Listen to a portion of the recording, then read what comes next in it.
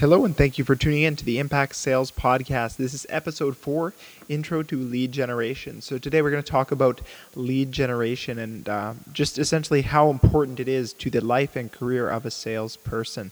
Regardless what type of vertical you are in, if you do not understand the basics of lead generation, you will not have a lasting impact in your field. So lead generation, several components to it. Most commonly, lead generation is prospecting. So sales prospecting, which would be the individual researching client names or names of businesses that they could solicit to sell their product or service to. But there's a lot more to lead generation than simply that. Today, a big component of lead generation is online. So things like social media, utilizing that, email capture pages, as well as any of the other marketing that you are doing online, whether that be click advertisements, if it's Google AdSense, anything you're doing to drive traffic and solicit inquiries of your company or service would be considered lead generation. So there's that component of it as well, that online. Another big component and one area where you can really tap into a lot of high profit business is lead generation within your current customer base. So generating more clients out of your current client base. So cross-selling services, things like that, just to get the most value out of the advertising dollars and resources that you've already utilized. So that's definitely one thing that we'll get a little bit more into that.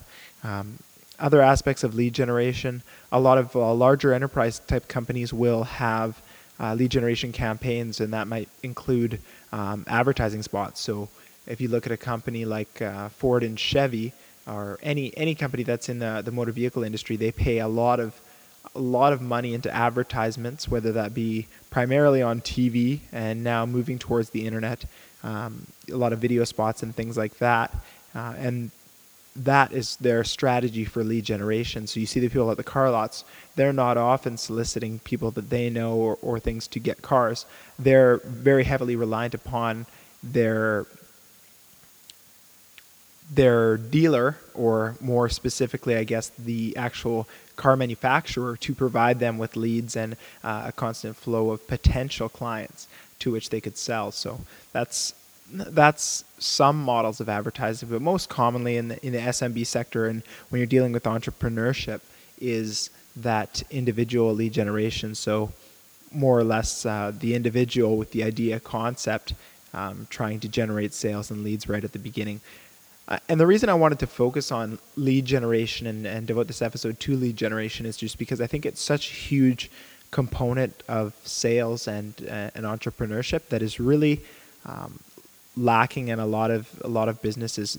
There's not a whole lot of teaching on lead generation, and it's kind of something that is assumed by a lot of people that, oh, I can just generate leads. People will come, my cause, my product, my service, it's good, and it will just bring people. But you can't take that assumption, and that's evidence why a lot of businesses fail, because they don't generate enough initial interest and prospects right out the gate. They can't sustain the expenses of starting up the business. So we're going to get into lead generation, all the different aspects of it, and different verticals of lead generation as well. So I look forward to doing this series on lead generation, and this was just a quick intro on what you have to look forward to in the upcoming days and weeks. Thanks for tuning in once again to the Impact Sales Podcast. I'm signing off.